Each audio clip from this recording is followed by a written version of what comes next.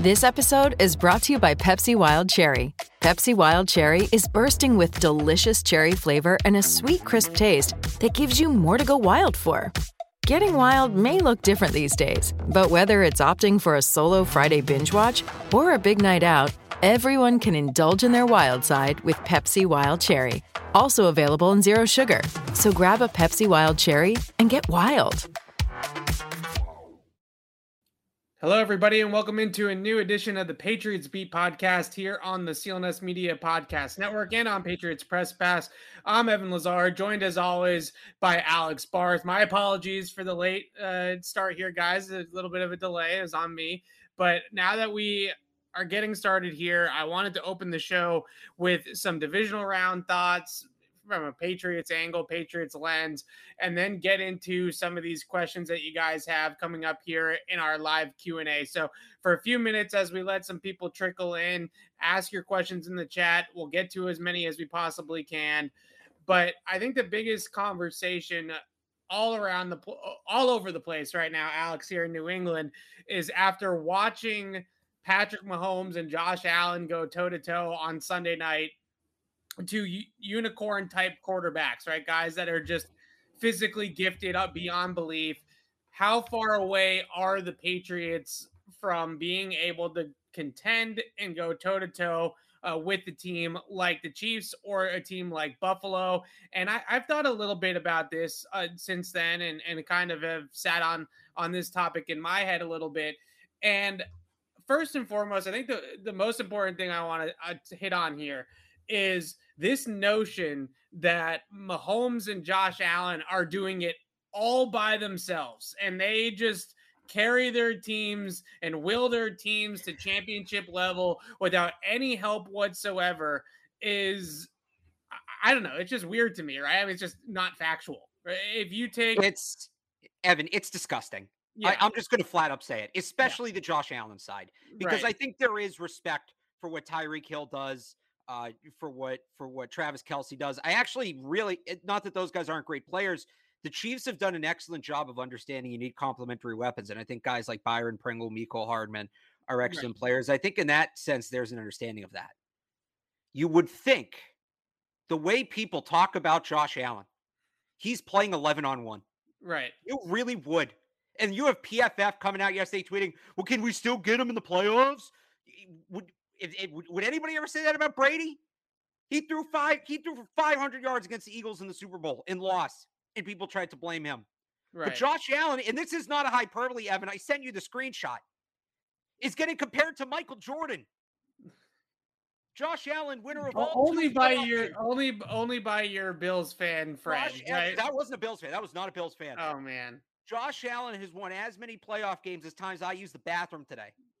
Equal amount of resistance in both, by the way, and doing so in both. And we're talking about him like he's literally impossible to stop. Yeah. Here's the reason why I am not so concerned about that game, Evan. Yeah. As good as they were at times, as good as Mahomes and Allen were at times, there was no defense played in that game. None, especially at the end. The fourth down throw, Josh Allen on fourth down. The corner fell down. That is a bare minimum throw. Well, and Gabriel Davis also did take him out of his shoes, to be fair. A lot of what Josh Allen does with his legs is special. Right. But the wide receiver, man, we're giving this guy heaps of praise for doing the bare minimum as a passer at times. Again, that you know who you want to be scared of somebody, you want to be impressed by somebody in that game? Gabriel Davis. Let's talk about what Gabriel Davis did. Let's not give all of that credit to Josh Allen when Gabriel Davis is the one whose head fake put the corner on the ground. Okay? Let's not give all the credit to Josh Allen and Patrick Mahomes when both defensive coordinators decided to play prevent sidelines when both teams had 3 timeouts. So and it goes back to something I've said. You just hope the Patriots aren't making those stupid decisions when it comes to in-game coaching decisions. And the in-game coaching was okay from them this year. And I say it was okay. I don't mean that it was level. I mean, sometimes it was great. Sometimes it was bad. It kind of split the difference there. But that was like an NBA game, Evan. That's what that was. That was an NBA game. It was just a matter of Who's I going to think have the the ball defense. last? I think And the we can get defense into was a the little bit overtime better rules. than that. I think the defense was a little bit better than that. Not at the end of that game. And Nobody was not playing defense the at end. the end of that Not game, the Evan. end. And the execution situationally, the last 13 seconds was awful by Buffalo. Right. But when you really look at the Bills' But defense, that's why especially, has been one of the best pass defenses in the NFL all and season long. they weren't there. They weren't in that game. They weren't in the last 13 And seconds. I'm talking more about the other way around. I mean, the you know, again, Josh Allen's throwing in. People are drooling all over. I saw somebody drooling all over the read to Gabriel Davis on the deeper touchdown earlier. That's the primary read. What quarterback is it? And he can throw the ball far. No. I agree with you on some of this, Alex. No, he can throw the ball far. no. It's great. They're running dagger, right? They have the vertical and they have the route at the intermediate level that every other quarterback besides like Josh Allen, Herbert, Mahomes, Rodgers, maybe all those guys are throwing the dig, right? Every single one of those quarterbacks, 90% of the quarterbacks in the league are throwing the dig. He goes over the top. The throwing that ball to Gabriel Davis, that deep ball, not the touchdown at the end. I'm with you. The Gabriel Davis made a great move at the top of the route and he fell over. But the deep ball, there is only one, maybe 4 or 5 quarterbacks in the entire NFL that can make that throw. Like when you get that read as a quarterback, like Mac Jones gets that read, he's throwing the dig route every single time. And there's no. You're missing my point here. He made a good throw. Let's stop praising the fact that he recognized that the guy running the go was open. He was clearly open. It wasn't that he recognized it. No. There have been people praising the read. There have been people My point is, let's stop giving him credit for things his wide receivers are doing. And that's why I have hope coming out of that game. Because the defense in that game, especially late, was atrocious. And I trust the Patriots to play better defensive football than either of those teams did in the final 3 minutes of that game. Okay, fair enough. My whole thing about this is not necessarily about the effusive praise of Josh Allen and Patrick Mahomes and the sucking up to the physical run first quarterback that can do all these magical things, right? It's not that's annoying, but I think the bigger thing that's annoying to me is that we need to remove these quarterbacks from the situation around them and look at it and say, how do you build this? How do you compete with this? And is it possible?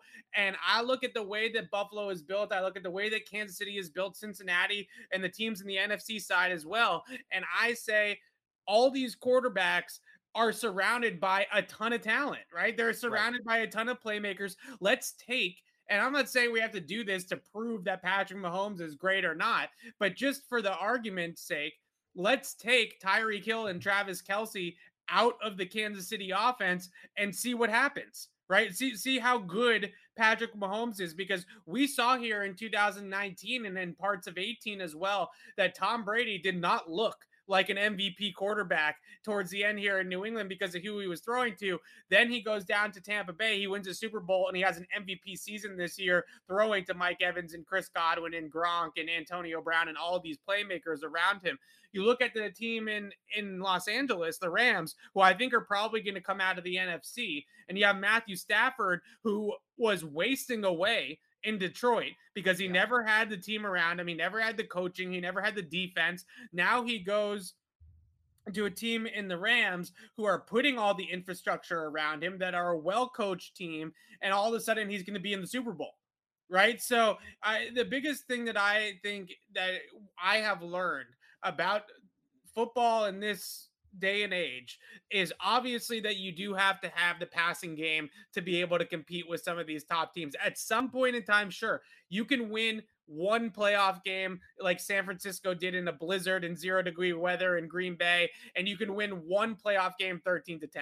But at some point in time, you are going to have to score with another good offense to win a Super Bowl. If you're going to win 2-3 games in a row to win a Super Bowl, you're going to have to get to that point eventually, right? Where you're going to have to put up some points. And people point to the 2018 Patriots. The 2018 Patriots had to outshoot Patrick Mahomes in the title game, right? That Super Bowl run doesn't happen.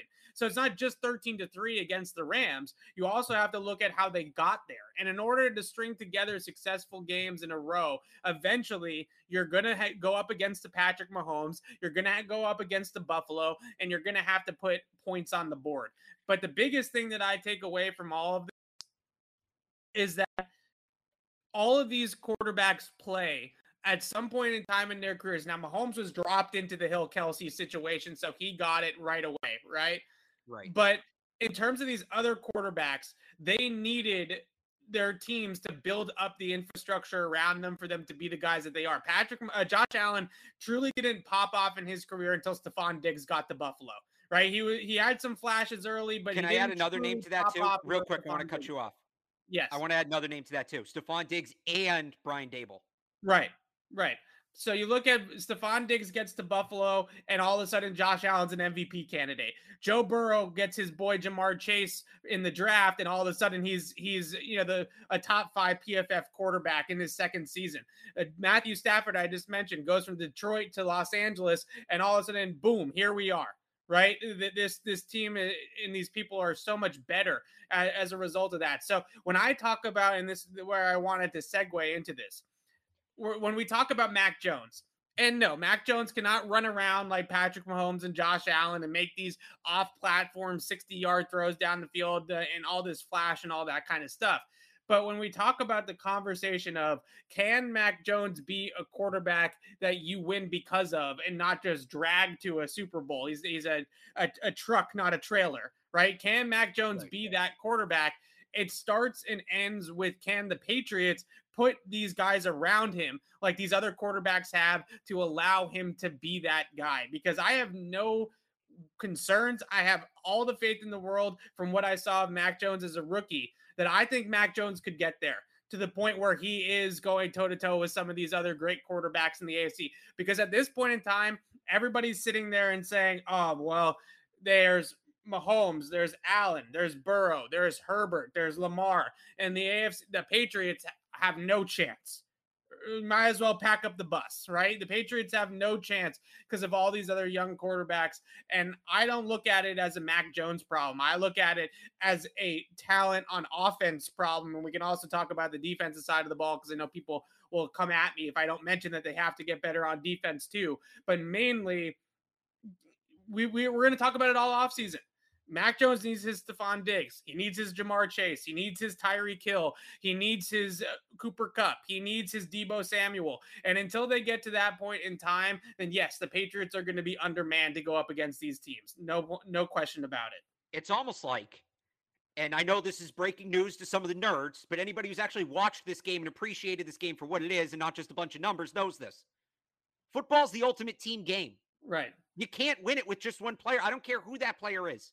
I don't care if it's Aaron Donald. I don't care if it's Tom Brady. I don't care who it is. Football is the ultimate team game. The Patriots are still building their team back up. And that is what it's not the quarterback. It's not just if it was just the quarterback, the 49ers wouldn't be playing on Championship Sunday. They would have been eliminated weeks ago. Jimmy Garoppolo is not a starting caliber NFL quarterback. Breaking news. I'm sorry to all the people who thought he could. He's a starting caliber. He's not a star quarterback. I will tell you exactly how I know Jimmy Garoppolo is not a starting NFL quarterback. Oh my because God. The 49ers. No, I'll tell you how I know. Because the 49ers told me. Because Kyle Shanahan told me he's not a starting caliber NFL They told you that Jimmy Garoppolo wasn't a stud. He wasn't a star. I don't think they told you that he wasn't a starting NFL 3 first-round picks, giving up 3 first-round picks. They told me exactly what they think of him. Giving up 3 first-round picks. Maybe transitional at best. Maybe he's transitional. But he's certainly not. Again, I still have him behind Jones. When we were doing that thing, we were ranking all the playoff quarterbacks. I had him behind Mac. Would you give up 3, like whatever Trey Lance's comp is in this draft? I guess it's Desmond Ridder. There isn't one. Yeah. Would you give up okay, let's say Trey Lance is in this draft. Are you giving up 3 first-round picks to replace Mac Jones with Jimmy Garoppolo? Certainly not. Right. Wait. Or no, to replace Mac Jones with Trey Lance. Certainly not. Jimmy Garoppolo is not a starting NFL quarterback, but he's gotten to this point. And this is something that I know people, and you want to dump on me for saying this. And look, maybe I need to adjust my philosophy a little bit, but I think the core point is still accurate. You need a freaking team to win in the NFL. I don't care who your quarterback is. It certainly helps to have a good one. You still start your team from that spot. And that's why last offseason we were talking about I was pushing back on the receiver talk. I was pushing back on all the other talk besides quarterback, because that's where you start your team. But you still need 53 guys to win a Super Bowl in this league. Look at what happened to the Packers, right? Look, they have a better quarterback. They Yeah. have a better quarterback. Do they have a better I roster? think we need Absolutely to. not. I So think we're that's at why. a point. I think So we're hang at a on, point. real quick. Go ahead. That's why Go I'm ahead. not afraid after watching that game. Okay. Because the reality is, I like it. Josh, where do I even want to start with this? Brian Daboll's going to leave. Right. Stephon Diggs is going to turn 30. Josh Allen's extension is going to kick in. That roster is going to get worse. This was their window this year and maybe next year. That's the window. Then that's it. The Chiefs, I think Kelsey already is 30, right? Tyreek Hill's deal's up soon. Mahomes' deal is massive. That's going to kick in. That roster is getting worse before it gets better. The Bills roster is getting worse before it gets better. The Patriots roster still is 3 more years where it can get better. So are the Patriots going to come out and win the Super Bowl next year? I don't know. But all this talk of, a decade of Josh Allen. Let's not also forget how Josh Allen plays and all the hits he takes. A decade of Josh Allen and Patrick Mahomes. I'm more worried about a decade of Joe Burrow, if anything, because that roster can still get better. Let's get out of here with the decade of it's just Allen and Mahomes and nobody else, because that's not how this league works. I know everybody saw what they saw from the Patriots. It's not going to happen again. The Chiefs will not be that team. The Bills will not be that team. Okay, so I fully think that Josh Allen's going to be a very, very good elite NFL quarterback for at least the next handful of seasons. I'm not going to say decade, right? I don't know. I don't know what's going to happen 5 minutes from now, let alone 10 years from now. So I'm not going to go decade, but I do think Josh Allen's going to be a really elite quarterback for a long time here. I want to take a second to shout out our friends at betonline.ag. BetOnline would like to wish you a happy new betting year as we continue our march to the playoffs and beyond. BetOnline remains the number one spot for all the best sports wagering action for 2022. New year and a new updated desktop and mobile website to sign up today and receive your 50% welcome bonus on your first deposit. Just use our promo code CLNS50 to get started. That's CLNS50 to get started. From football, basketball, hockey, boxing, and UFC, right to your favorite Vegas casino games. Don't wait to take advantage of all the amazing offers available for 2022. BetOnline is the fastest and easiest way to wager on all your favorite sports. BetOnline, where the game starts. But the question is,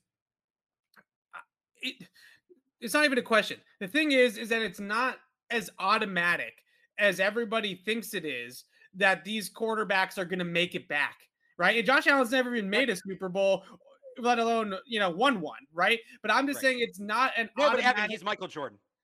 It's not an automatic or a guarantee that they're going to make it there or that they're going to make it back. In the case of Kansas City, that they're going to keep on making it back, right? Because that's the biggest thing that I look at is Aaron Rodgers hasn't been back since, what was that, 2012 that they made it, or 2010? Yeah, it's been over a decade. And when Aaron Rodgers made it in 2010, I'm pretty sure everybody probably said the same thing they're saying about Mahomes and Allen now. They're there. The people were pulling the quotes of it that don't worry, he'll be back. He'll be back. Yeah, it's out there. Right. Russell Wilson hasn't made a Super Bowl since 2014. That against the Patriots. That was the last time Russell Wilson made a Super Bowl. And everybody that team was a dynasty. That Seahawks team was a dynasty. Everybody then was saying he'll be back. The Seahawks will be fine. They'll keep winning. They have the quarterback. It'll be fine.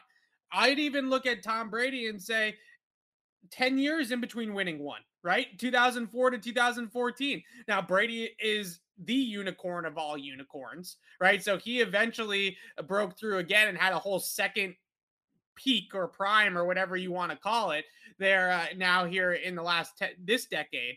But it took Brady a 10-year gap to win one again.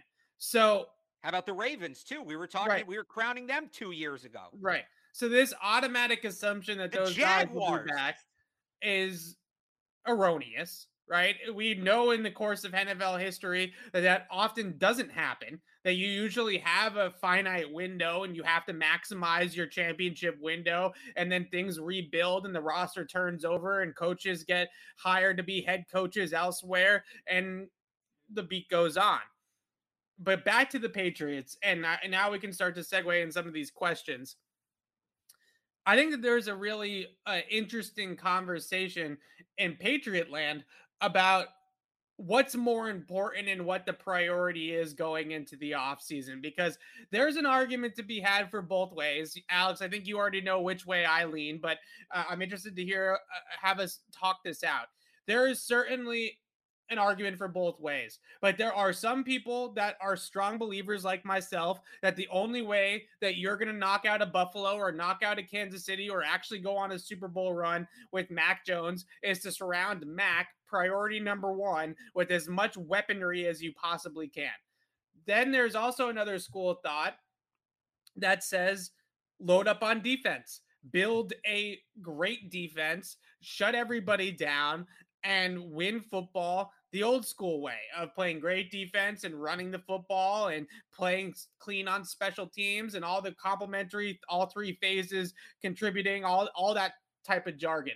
My problem with the defense route is not necessarily that we're neglecting anything. Like, the Patriots need help on both sides of the ball. They should get help on both sides of the ball. Nobody's neglecting one to feed the other. But my problem with the defense thing is I don't know in this NFL in this day and age, like, I don't know if no matter how good of a defense you build, I don't know if it's going to be enough. I don't know if it's going to be enough to truly shut down some of these ridiculous offenses that we see across the league, in part because of how the rules are set up, right? And how the league is set up in general to allow these offenses to go out there and destroy teams. So I can hear both arguments. I think you're probably more towards the complimentary side. So here's the thing. I think the defensive argument is still valid. And you look at, the 2018 Rams at the time were hailed as a very revolutionary offense, right? That Sean McVay was doing things nobody ever done before. And there was just no, like people thought he had cracked the code. People thought he had built something that was unstoppable. Right. And the Patriots had a defensive scheme to match him. And again, I look at, there was no resistance. There was no resistance in those games. And even the other games, if Tampa shows something defensively, they beat the Rams, right? Tennessee's defense against the Bengals did enough to win that game. It was two really bad coaching decisions by Mike Vrabel and a bad pass by Ryan Tannehill that really made the difference. It wasn't the defense. The defense was enough to stop one of the best passing attacks. That being said, most of my attention actually probably is on the offense this season, and here's why. I think in terms of player personnel, the Patriots defense is really close to being elite.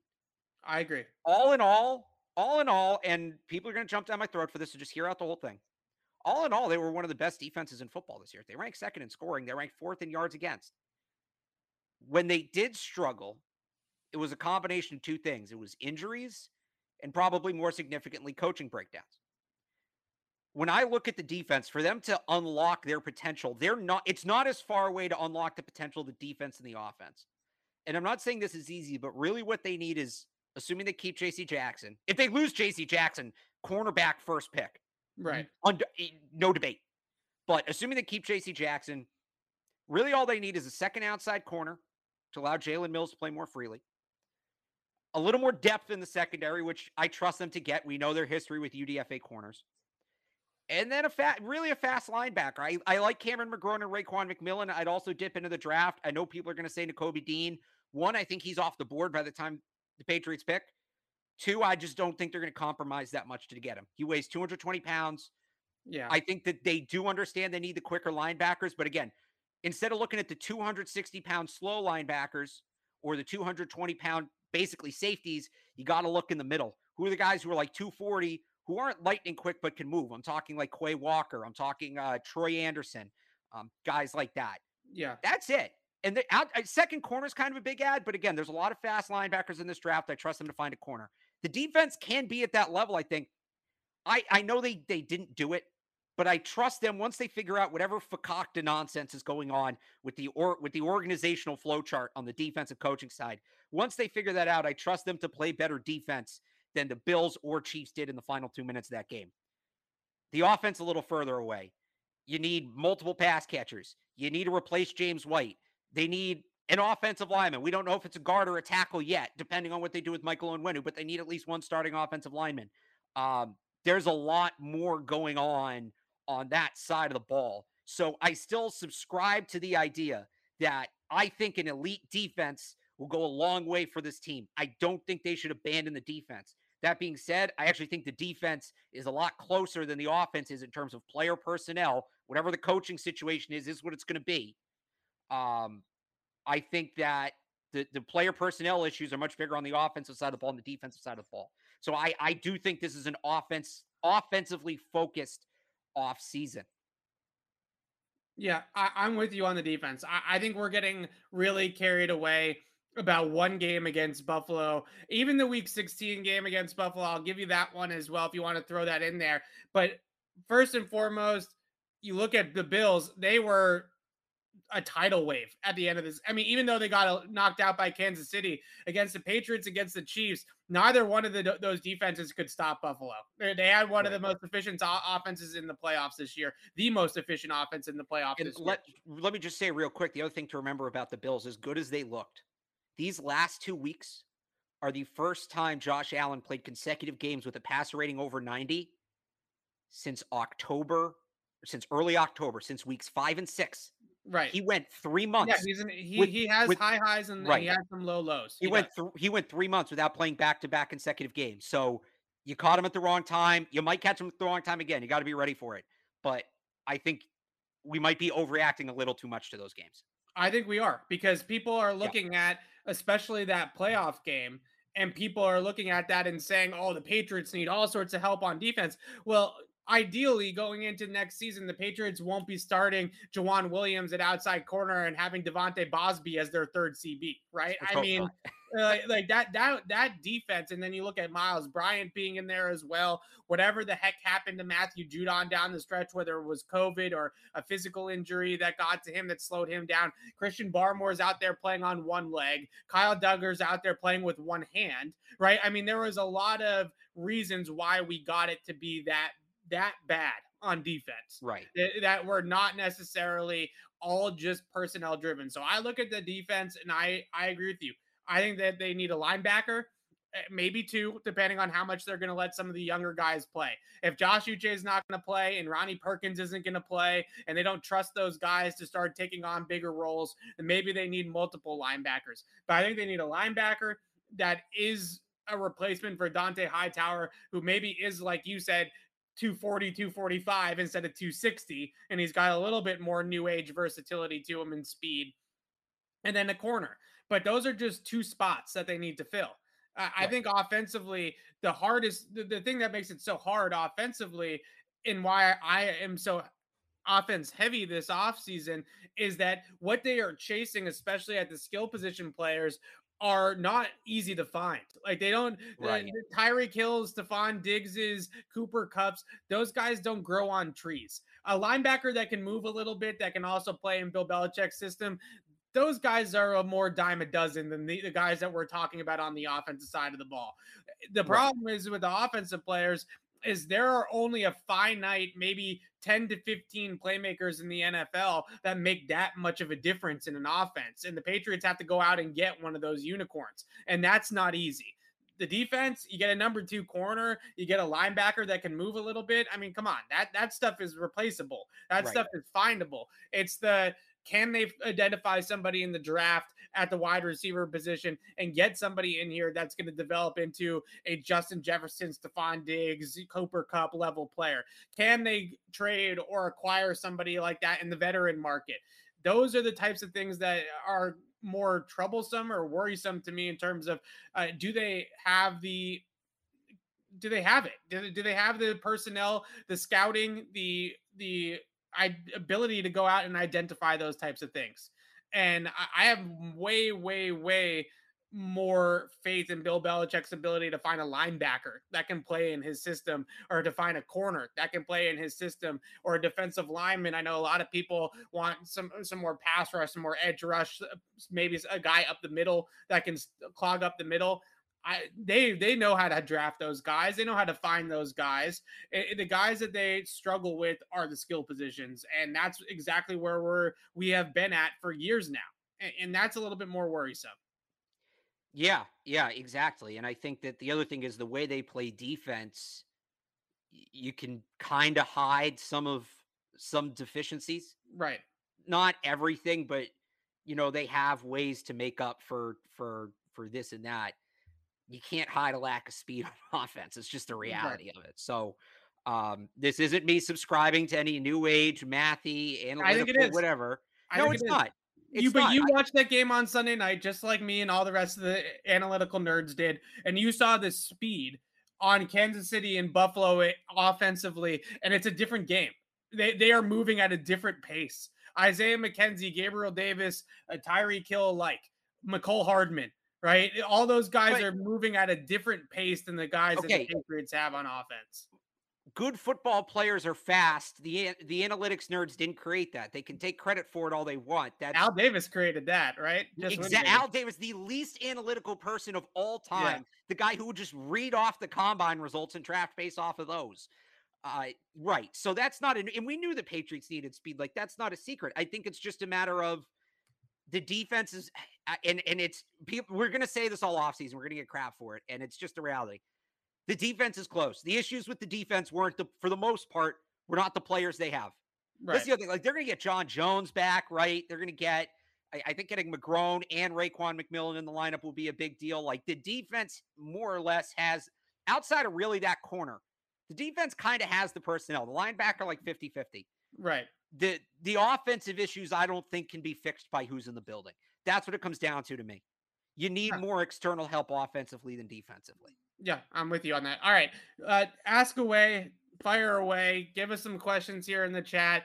As we're waiting for these questions to roll in, let's segue over to the, I keep saying that word. Let's move over to the coaching carousel here for a second, Alex. I think this is another big talking point that people are going to want us to hit on here. Josh McDaniels, all sorts of rumors about him going to the Raiders. It could be a Patriot combination going to Las Vegas, whether it's Dave Ziegler and Josh McDaniels or Dave Ziegler and Gerard Mayo. That seems to be a pretty big buzz. Are you buying the McDaniel stuff? Because Ian Rappaport, Albert Beer, a couple other, the big J's reported about it over the last couple of days. I know Mike Reese wrote about it today too as well. What would happen, the succession plan from Josh McDaniels. So question number one, I suppose, is do you buy it? Do you buy that the Raiders are actually that interested in Josh McDaniels? Because I do think that if McDaniels were to leave, I don't think it would be this big courtship, this whole, party, right? This whole thing going on in front of the media. I do think it would be a little sneaky behind closed doors, a little bit more hush hush. But in terms of McDaniels, do you believe that he's of interest to the Raiders? And what do you see here as a succession plan if Josh McDaniels were to go to Las Vegas? So here's kind of me reading the tea leaves on the McDaniels thing. Let's call this an educated guess. I think because Vegas is also hiring a GM, right? Remember that. Right. I think Vegas is taking pitches on what these potential GMs would do with the future of the franchise. And look, they made the playoffs, right? They're in the playoffs, all well and good. And I think they're probably hearing a lot of staying the course, rounding off the edges, and this team's ready to compete. But they probably also have a candidate or two who says you need to take a step back, take a step forward. Carr is going to be in the last year of his deal in 2022. It's time to prepare to move on from him, reset at the quarterback position, and go from there. So I think if they are going to follow that first course of action of staying the course, staying with Carr, all of that, then you probably want a guy like a Gerard Mayo or Brian Flores, Leslie Frazier, Todd Bowles, one of these defensive types, right? I think that's the way to go. At the same time, so McDaniel's value right now is solely based on Mac Jones' performance this year, in my mind. Yeah, it's developing quarterback. Right. This has nothing to do with the offense he designed or anything of that. People are still pissed at him for what he did to the Colts. I think the idea is here's a guy who made a rookie quarterback work. We want that.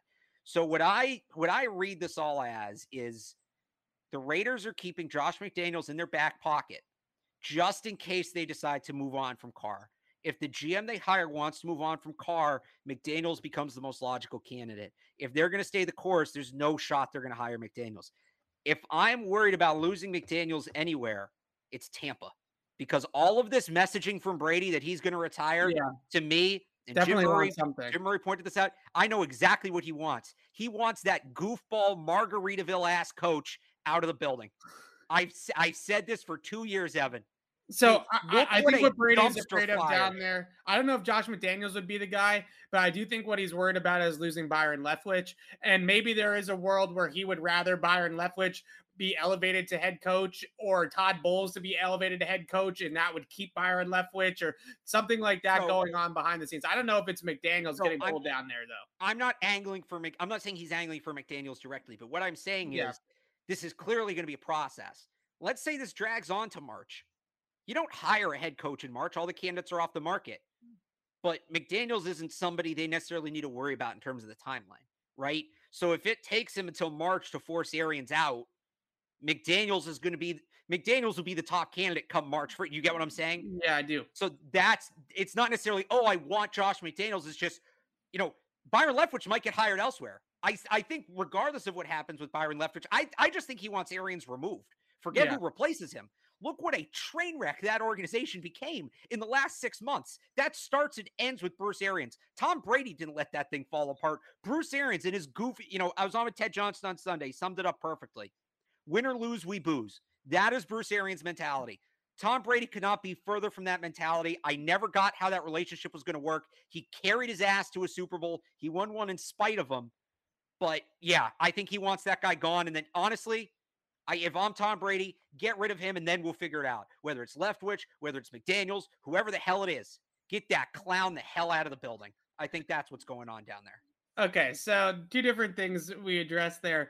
First of all, with McDaniels, I think there's a different the way that I would go about hiring a coach, and I think this is Yeah, where the problem I have with McDaniels is if you can get your hands on a Kyle Shanahan or on a Sean McVay or on one of these guys that are truly, no offense to McDaniels, are truly innovators on the offensive side of the ball, right? Truly right. like geniuses on that side of the football, then that's one thing. And then you go for that guy, right? You get that sort of guy in your building.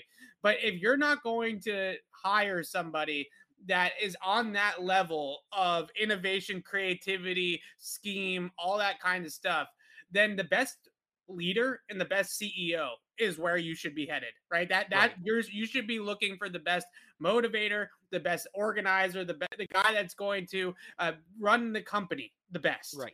And if Not Bruce that's just, Arians.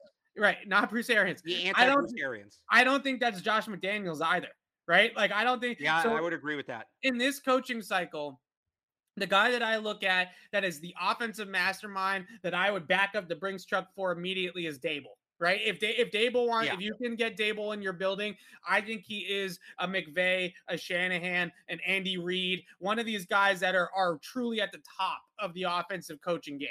Right. I don't think Feels like that's he's going to New McDaniels York either now. at this point. I Yeah. don't think McDaniels is in that category of elite offensive minds. I don't think he's in the great CEO category either. So if I'm a team looking for a head coach, I look at a guy like Gerard Mayo. I look at a guy like Todd Bowles. Those guys are known to be, or even a guy, and I know this is crazy and everybody's going to scream at me, even a guy like Dan Quinn, who's universally loved by everybody that he coaches, right? Is just Right. one of those guys that everybody gravitates towards and loves. That those are the types of guys that if I can't get my hands on a Dable and I can't get my hands on a McVay or on a Shanahan or on a Reed or on one of those types of guys, then I'm going for that guy. And I think in a lot of ways, the Chargers, when they hired Brandon Staley, thought that Staley was the McVay of defense, right? Nope. They thought that they were getting that sort of coach of that level Right. of mastermind. And maybe they were wrong about that one too. So that's where I'm at with the McDaniels thing. I just don't know if he fits into either category at this point. Of really, the only great thing about McDaniels that you can point to is his ability to work with younger quarterbacks. It seems Right. like he has a knack for that. I know everybody's going to bring up Tim Tebow, but you look at Jimmy G, you look at obviously Mac, you look at Matt Castle in 2008, right? He does seem to have an ability to work with these younger quarterbacks. So maybe there is something to be said for his genius in that department. But I also don't know to a degree how much of that is Bill Belichick, right? How much of that is Right. Bill Belichick painting the picture of what exactly the defense is going to do and really working with those quarterbacks as well, those Tuesday meetings and things like that. How much is that a role in all of this too, with the Patriots' ability to develop that position? So it's an interesting conversation with McDaniels because it does feel like every single insider under the sun is saying, don't sleep on McDaniels to the Raiders. This has real traction. This has real legs behind the scenes. I'm just searching for what does McDaniels bring to the table that's better than any of the other options that the Raiders have out there at the moment. Right. Is he the best offensive mind? Is he the best leader? I don't think he might not be either one of those things. Again, it only makes sense if they want to move on from Carr. Yeah. That's like, then all of a sudden, okay, we're talking. If Carr's still going to be there and they're going to pay him next year and whatever, or if they make a run at a guy like Aaron Rodgers or Deshaun Watson too, like, then I don't know what McDaniels is doing there. If they're going to play out this last year with Carr and then go to the draft, then yeah, I think McDaniels is, again, I don't know that it makes him the best candidate, but then at the very least, he's a logical candidate. We should take some questions. We keep saying, Yeah, well, these are all questions that were in the chat. I just wasn't able to pull them up. All right. Okay. I want to talk about this one real quick, actually, Yeah. about the DTs and the defensive linemen, because although the 24th in run defense, I'm not sure if that's yards per attempt or whatever, but That's they were actually 26 or 28th in yards per attempt. 24th is total yards. okay, all right. Well, I you know me, I go by the nerd math, not by the total raw math. But regardless of that, 21st overall selection has Jordan Davis at 21 feels a lot like Vince Wilfork at 21. Am I sleeping on that, or am I wrong about that? It feels like there is a little bit of overlap there, right? In terms of play style, what they would bring to the table. And I don't know, the Patriots took Vince Wilfork at 21. He's probably going to be inducted into the Pro Football Hall of Fame at some point. And why not take another star DT at 21? Jordan Davis is not Malcolm Brown, right? No. He's not Dom Easley. I think that is a pick that 30 years ago, Jordan Davis is probably a top 5 pick in the draft, but nowadays he's a 2-down DT, so he's not as coveted as he once was. So here's the thing about Jordan Davis, though. I don't think he's a 2-down. I think he's a 3-down player. He's a really, really good pass rusher. Yeah, he's a good power rusher. He can collapse the pocket. I agree. It's not. But yeah, that's the thing. It's not just power, and that's where the Vince Wilfork comparisons come from. He can move. He's athletic. He's very he can rush off the edge. He's 6'6", 340. He can rush off the edge. I would be shocked if he's on the board at 21. But you want to talk about adding a lot of needs, being able to stop the run, being able to rush the passer, all of that. He's kind of like Barmore. The only difference is Barmore is what, 310, 315? Jordan Davis is 340. Yeah. He's more Barmore's mold than he is, because again, Vince Wilfork was good against the pass, but he wasn't a pin your ears back pass rusher, right? Yeah. Jordan Davis can go get after the passer from the middle.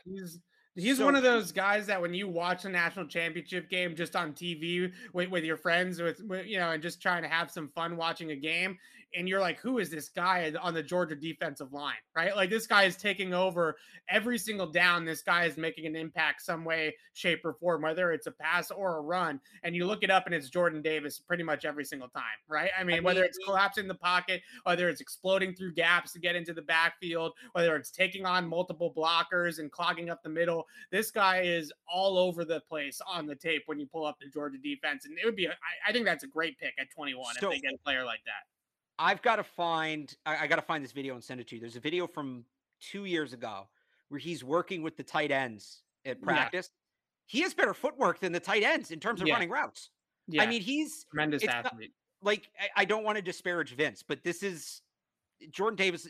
The fact that he's even in the discussion at 21 blows my mind. I thought, who was this? You can thank the nerds for that.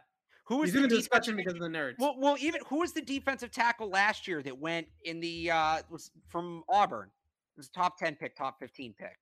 Last year or 2 years ago with was it 2 years ago?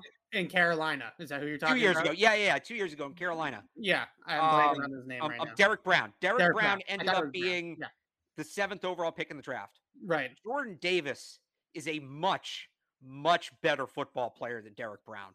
And that's not a slight to Derek Brown. Right, but the problem is that Derek Brown goes to Carolina, certainly is doing what they're asking of him in Carolina, but he's not a difference-making player, right? So here's what I'm saying. Jordan Davis is a difference-making Okay. version of the player Derek Brown is. Yeah. I would I don't be necessarily shocked. disagree with you. The guy's unbelievable. Every single He's going time to I run a watch sub. it. He's going to run a sub-5 at the combine. Yeah, every Like, single time I watch that Georgia defense, that guy was just creating absolute havoc. So, yeah, like I said, at 21, I have a feeling that Bill Belichick loves those types of players. He just loves them, right? Like right. I wouldn't be surprised at all. All right, Sean Payton, Alex, retiring today, at least for the couple years, taking a leave of absence, whatever you want to call it. Any thoughts on it in general for New Orleans, but also just spinning it forward to the Patriots? They got some players on that roster that certainly would look good in a Patriots uniform. Michael Thomas, Marshawn Lattimore, Cam Jordan. Now, they're in a little bit of a cap crunch. I don't think it's as bad as what's being advertised. Nick Underhill down there in New Orleans does a great job covering the Saints. He's written and talked about in a lot of ways how the Saints could move money around and be pretty good cap-wise. But they will probably have to at some point offload some players, right? They're not going to be able to keep absolutely everybody. And you also go into it that you're going to have a new coach. Losing a guy like Sean Payton is losing a pillar of your organization. Right. So losing a guy as big of a deal as Sean Payton, no quarterback, they're going to have to hit the reset button here a little bit in New Orleans. So some of these guys that are getting up there in age or contractually are very, very expensive might not make the most sense to hang on to at this point for the Saints. Yeah, I'll pass on Michael Thomas. He's Slant boy. He's played 13 games in the last 2 years. You don't like Slant boy? He fell off. He had one good year. They traded the wrong guy. They had to trade one of them. They traded the wrong guy. They should have kept Brandon Cooks. But that's another point. I don't know if Brandon Cooks. Michael Thomas. Does Brandon Cooks have Michael Thomas's season? Was that 2019 with Drew Brees? Right. He had one really good. Besides that, I mean, basically since that season, he's been hurt. Yeah.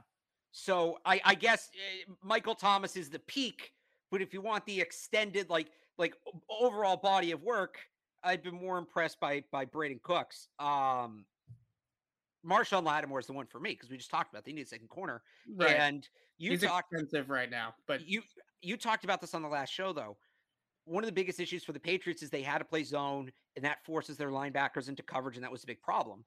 You have J.C. Jackson and Marshawn Lattimore opposite each other. Oh, yeah. They don't play no zone. Right. Linebackers don't have to cover anything. Then you can go ahead. Then go ahead and get Chenal, whatever his first name is, Chenal from Wisconsin, the 270-pound downhill kid, Leo Chenal. You can have him running downhill all you want if you got J.C. Jackson opposite Marshawn Lattimore. So if they're going to pick a piece off that roster, he's the guy to me. I guess if you want to go like pound for pound, considering he cost a ton, I can't imagine Cameron Jordan would be super expensive at this point. Yeah.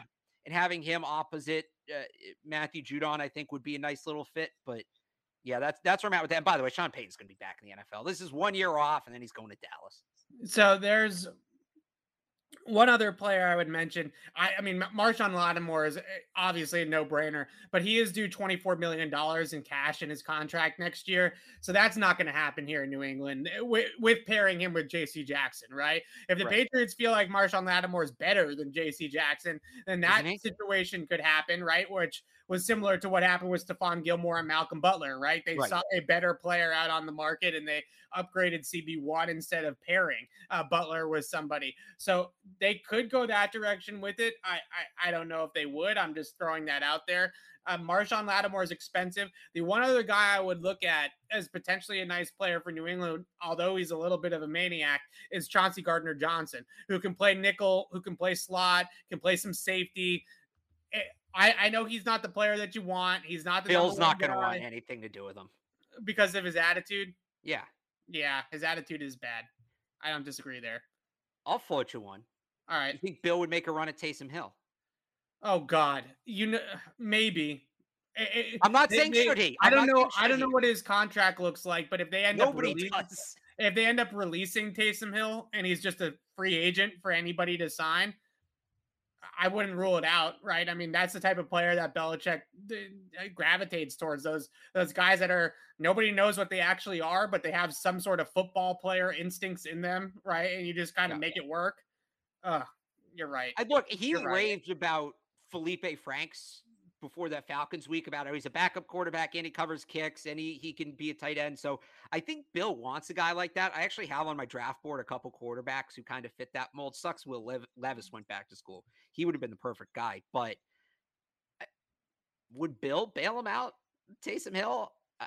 They're not going to trade for that contract, but if They're not. if he gets released, then maybe we could have that The conversation. contract's super weird. I think it can be reworked. Yeah.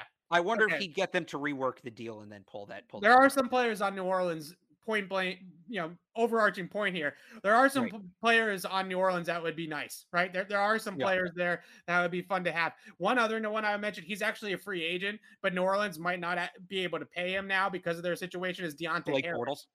Yeah, Blake Bortles.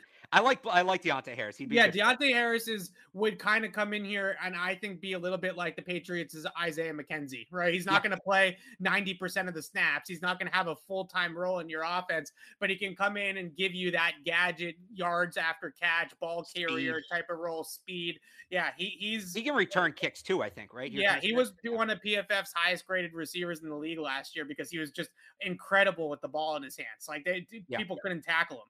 So he's an interesting one too. He's a he's a UFA. So that they could just go out and sign Deontay Harris, which isn't a terrible one to look at.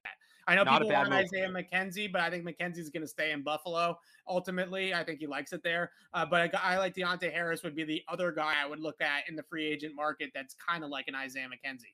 All right. Harris is an RFA, by the way. Is he? Yeah. Okay. Well, then they have to sign him to an offer sheet. That's a whole nother problem. They might be able to sign him to the offer sheet, though, because New Orleans doesn't have the cash to back it up, right? Exactly. So they might be able to do a Chris Hogan there.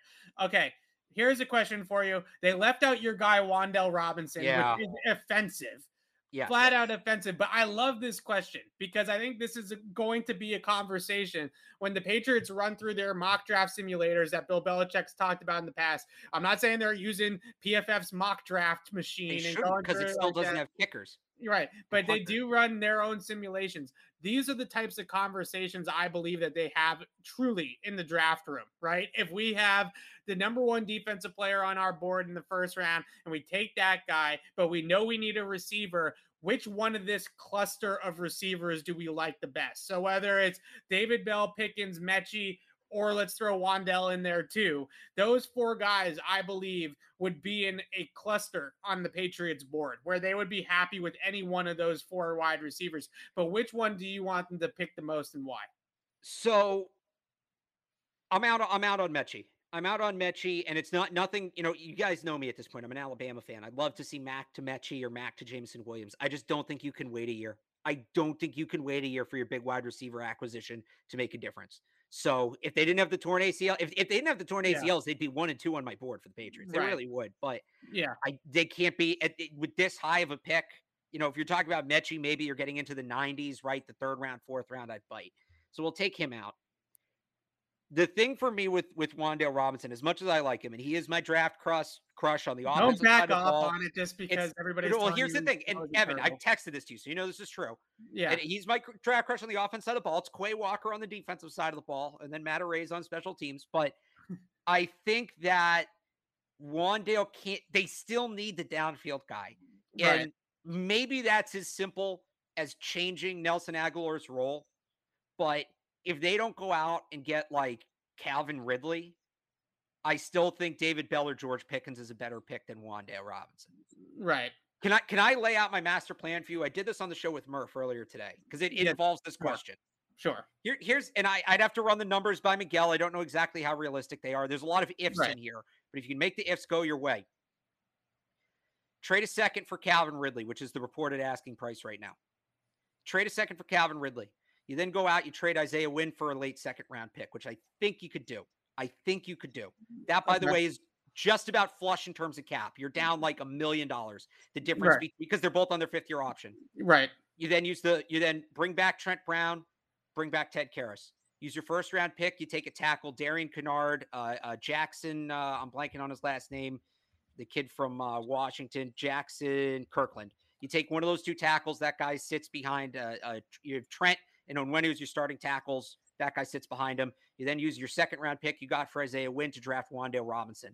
Now you have 2 starting tackles, a 3rd guy waiting in the wings. You have your true X receiver. You have an explosive slot receiver to pair with Kendrick Bourne. Now you're in business on the offensive side of the football. I think if they put that offensive unit together, now we're talking. We're talking. But can you answer the question directly? Because roundabout answer. All right. Which one of these names would you take out of this group?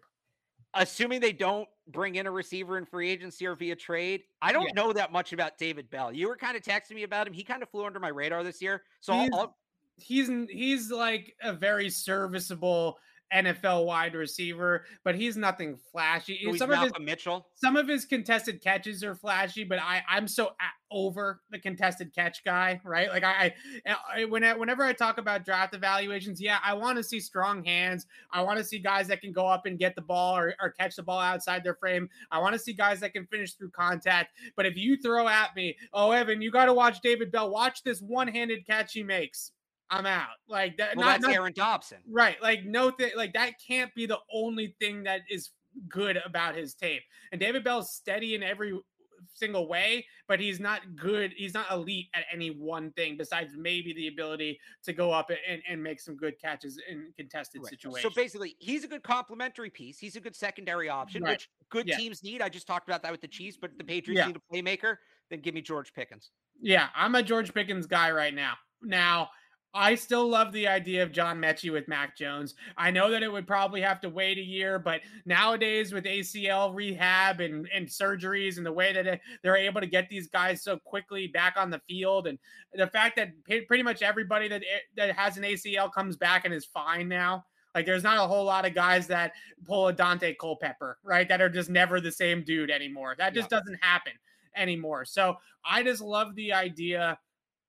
And I think it's so, such an easy comparison, and maybe it's lazy, but I can't help but look at what Burrow's doing with Chase and be like, if you put Mac with Mechie and a guy that he's thrown to, how many times between practice and in games at Alabama. And I know that behind the scenes, those guys work together a lot because Mechie wasn't starting initially, right? Just like Mac wasn't starting. So when they go 2-on-2, 2s-on-2s and stuff like that, and they run basic off to the side, Mac and Mechie was a connection then as well when he was behind Ruggs and Judy and all these other guys there at Alabama. I just love the idea of pairing him with a guy he's familiar with, because I think that eliminates so much of the chemistry that needs to be built between quarterback and receiver. So let me ask you this: Why Mechie over Williams? Because I would take if we're going to go down that road, I'd take Jameson Williams. Well, how much did Mac play with Jameson? I don't think much, right? As much the same year. Okay, and he wasn't starting either because they were behind Ruggs. But Jameson was at Ohio State, right? So I don't remember Jameson Williams playing much with Mac, but maybe my memory is incorrect there, because last year they played so much with Smith, Waddle, Mechie was like their top three, right? So maybe Jameson mixed in. Oh, I thought Jameson Williams had another year there. I just still think Jameson Williams is better, but again, I think a big part of the mistake with Harry, because and this is something I'm going to bring up a lot in the course of this offseason, the nature versus nurture thing. It's not just a player you're taking. You have to develop them and use them correctly. They botched. I don't want to say they bought. Let me rephrase that. No, they botched it. You can say that. Well, no, because it's not entirely. N'Keal Harry's injuries, they botched it. N'Keal Harry's first summer was a mess, right? They put him back in that Lions game when he had his hamstring issue, and then he was on IR and all of that. Even though Mac and Mechie have the chemistry, they're not the only two guys on the field, right? It's everybody else. Yeah. Do you want to invest that highly? And we know how important that first summer is for NFL prospects. I just think that maybe you want to invest that highly in a guy who doesn't he's not going to have that first summer. It's fair. I just think you can sort of bypass that due to Mechie's familiarity with the Bill O'Brien system now. That is probably has some overlap in what they are running at Alabama. I mean, Mac talked about the overlap, right, between Alabama and the Patriots offense, even under Steve Sarkisian. So I think there is some overlap there with the offensive systems, and there's obviously a ton of already natural chemistry. So I think you might be able to bypass the training camp, OTAs, camp thing with Joe. I get the hesitation. I get it. Here's the thing. It's essentially a shortcut, right? You're trying to find a shortcut or a loophole to get a better receiver. Because the Bengals did it with Jamar Chase. So but here's the thing. They didn't take a shortcut. He was fully healthy. They took him 6 overall. They picked him over a generational tackle prospect. Right. That wasn't a loophole. That wasn't a shortcut. That was all your chips to the table. No shortcuts. No gimmicks. Also not a great case study for people that think that the trenches are more important than elite. The trenches will always be the most important part. If you can't block, the quarterback can't throw. That's basic football. I mean, Joe You of Burrow all was people, Evan, come on. Joe Burrow was sacked 9 times in that game, Alex, and they still won. And if the Titans kick a freaking extra point instead of that 2-point All right, conversion, all right. This is a whole other conversation, but let's continue on with these questions because we told people we'd answer questions. yeah, We've answered like 3. Okay. I think this is a really interesting question, not necessarily about the inside linebacker thing, but you look at the course of the last 3 drafts. The Patriots have drafted a lot of linebackers, like a lot of linebackers, right? You got Winovich, you got Uche, you got Jennings, you got Perkins, right? They've drafted 4 linebackers. They have seen the light.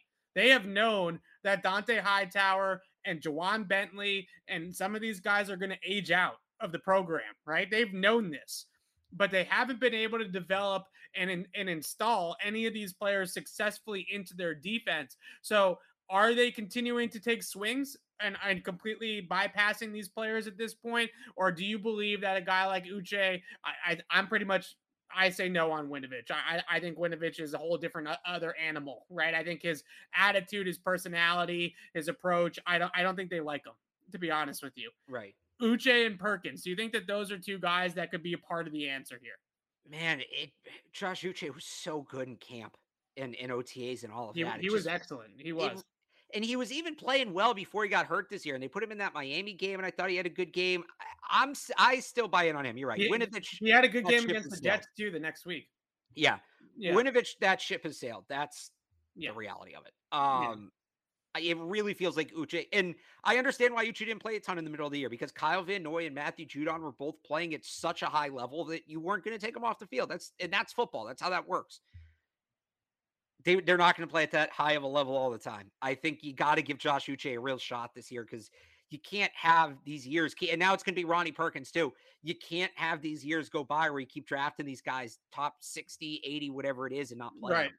Right. So Josh Uche's shown me enough that he deserves a real chance. Like, that's the thing. I don't know that Winovich ever did enough where you were like, okay, he's got to be like a 60% usage rate guy. Right. I feel like Josh Uche's shown that much. So just get him on the field at this point. Yeah, Josh Uche has talked a lot about in the past how he wants to be Dante Hightower in terms of role, right? I'm not saying in terms of impact, in terms of all the accolades, but in terms of role, somebody that on early downs is playing inside linebacker, then on third down, you put him on the line of scrimmage and you let him rush the passer. And I still think that ability is physically in Josh Uche. Like, I think he can still be that player. And people are clamoring for speed. They're clamoring for explosiveness at the second level. Well, there it is right there. And I really truly believe that you can go out and you can draft some of these guys that we're going to talk about over the next couple of months and put them at that inside linebacker role.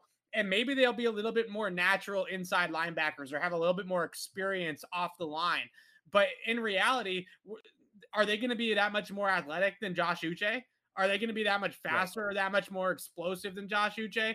Are they going to have the experience in the system that Josh Uche has? So unless you're going to get into Kobe Dean or one of these guys at the top of the draft that is just a home run type of linebacker pick, if you're going back into the well on day 2, aren't you just drafting another Josh Uche at that point? Exactly. Yeah.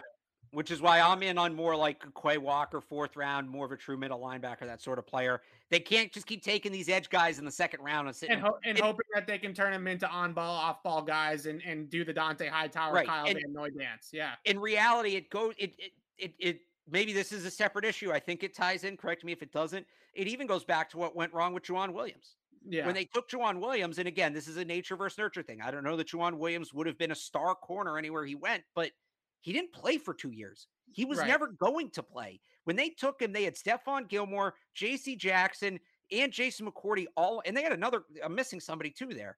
But they had a bunch of, I guess, probably John Jones. They had 4 great corners under contract for multiple years. I get you want to get ahead of guys leaving, like certainly, absolutely. But at the same time, if guys don't play, and it's not just play, if they don't play, if they don't get practice reps, if they don't get reps in camp, etc., they're not going to develop. I get you take the best player on the board. I think best player on the board, though, that to me has always meant best for your team. Not necessarily just whoever would have the highest Madden overall. If that was the case, Matt Araiza should be a 1st-round pick. But you got to draft guys who will play. You have to draft guys who will have a role. And if they take an edge rusher in the 2nd round behind Uche, behind Perkins, Van Noy still under contract, that guy's not going to play. He's not going to develop. We're going to do the same dance all over again. Yeah. Judon, obviously, yeah. At this point, I truly do feel like with Josh Uche and Ronnie Perkins that they need to put those guys on the field and see what they have in those players before they Right. just draft the redux Josh Uche. There just doesn't seem to be much of a point there. All right, cornerbacks, a couple quick ones here to wrap it up. Quarterbacks in the first round. Love Sauce Gardner from Cincinnati. Big Yeah. fan. I don't know if he'll still be on the board. Don't think He's so. probably going to be off. Andrew Booth Jr. is another name. I know some people are high on Roger McCreary from Auburn. What are your thoughts on some of these guys? Yeah, I'm probably a little further behind on the corners than I'd like to be. I like Kaiir Elam out of Florida. I think he's a player, and he'll be right around their spot in the draft. I really like Kobe Bryant. Shout out Mamba, but it's with a C. Kobe Bryant from Cincinnati. I think, if you watch him on Gardner, Bryant's on the other side. He's getting targeted a lot because Gardner's so good, right? And he held his own. Gardner might be a top 10 pick. That guy's unbelievable. Right. So, but hey, the guy who played opposite him was pretty damn good too. Yeah. I really like Josh Jobe from Alabama. I know that people are going to kind of, tighten up when they hear Alabama corner and shades of, I can't even think of the name now. One of my favorite. Jobe reminds me a lot of like, not in terms of a player profile, but like just in terms of what you're getting is like a Logan Ryan, right? Where he's not like the best corner ever, but he can play the role, kind of like what Jalen Mills did for them last year. He's going to come in. He's going to be a number two. He's going to be a good number two. He's going to be a good number two for 4 years. Cyrus Jones. Thank you. My mind's everywhere today. He's not Cyrus Jones. Like this is Josh Jobe can legitimately play. And then if we want to go for value, Matt Hankins from Iowa, 6'1", very physical corner, long arms. It's just he went to Iowa and they're deep, like he basically had no help around him. And you're in the Big Ten. He's going up against Jahan Dotson. He's going up against all those Ohio State receivers, right? And he was okay against him. He wasn't great. But if you put him in a scheme like the Patriots where they will give that second corner help, I think he could be somebody who could emerge into that second corner. And then one more real depth name. I think he's projected to go undrafted right now. But Stephen Gilmore from Marshall. Steph Gilmore's brother. Yeah, I was going to say they're brothers, right? Yeah, why not? Yeah, yeah. I think Sauce. I think Sauce is going to go high. You look at last year. Yeah, I'm not. He's going to be off the board. Yeah, you look at guys like Patrick Surtain and J.C. Horn. I was going to say Joe Horn. J.C. Horn. Those guys went like 8 and 9 or something like that to Denver and Carolina. The guys that can cover like Sauce, guys that can cover like Derek Stingley, even though he doesn't have the tape in terms of volume. The tape that he does have is just off the charts. So I think you're looking at more in that tier 2, tier 3 cornerback market. All right, let's end it on this one. Who you got going to the Super Bowl, Alex? I put Casey and the Rams. I think I got Casey. Jimmy's very lucky. He's not that lucky.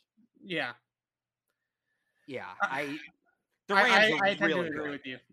You know the Spider-Man meme when they're pointing at each other. Yeah. The Rams and the 49ers are going to have a lot of Spider-Man meme instances on Sunday, right? Because those teams are just schematically, offensively, especially, it's the same scheme, right? It's literally the same exact scheme, but the difference is the Rams have the better quarterback. So I think it's Rams and KC. And if the Rams make it back to the Super Bowl, I think once upon a time, Alex Barth, you were Sean McVay's never going to make it back to a Super Bowl ever again. Was that you? I might have said that. You. I also sounds like no. I remember exactly what I said. I said Jared Goff's never going to make it back to a Super Bowl. There's the cop out. Or I might have said McVay's not going to make it back with Goff. Jared Goff was never going to make it back to a Super Bowl. I didn't. If I said that, I had no idea McVay was going to get Matthew Stafford. If you had told me, well, what if he gets Matthew Stafford? I would have said, yeah, okay, maybe. All right. So we both have Chiefs Rams. We'll both probably be wrong. It'll be Bengals. If it's Bengals Niners, I mean, there is some. What was it? The 86. Somewhere in there. It's not 85. No, 86 is Patriots Bears. No, 85 is Patriots Bears. Oh, you're right. You're right. So yeah, it might be 86. 86 or 88 or somewhere in there is Chris Collinsworth's Bengals against Joe Montana's 49ers. So there is some history there, but let's be honest, if that's the Super Bowl, then nobody's going to care outside of those two places other than it just being the Super Bowl, right? That's not the matchup anybody wants. Everybody wants Chiefs Rams. Those are the two best teams in the league this year, probably. The Rams had that lull in the middle when Stafford got hurt, and the Chiefs had some ups and downs. But just in terms of pure talent and execution on both sides of the ball when they're humming. Those two teams seem to be the best. All right. Alex and I will be back on Thursday. We're going to talk some Senior Bowl, right? Some Senior Bowl on Thursday. We're going to get into that. It's I can't believe it's Senior Bowl week already. Yeah. Senior Bowl is during the bye week, right? In between the Super Bowl and the championship weekend and the bye. Yeah, it's Pro Bowl week. Pro Bowl week. So we're going to talk about some draft prospects that will be at the Senior Bowl.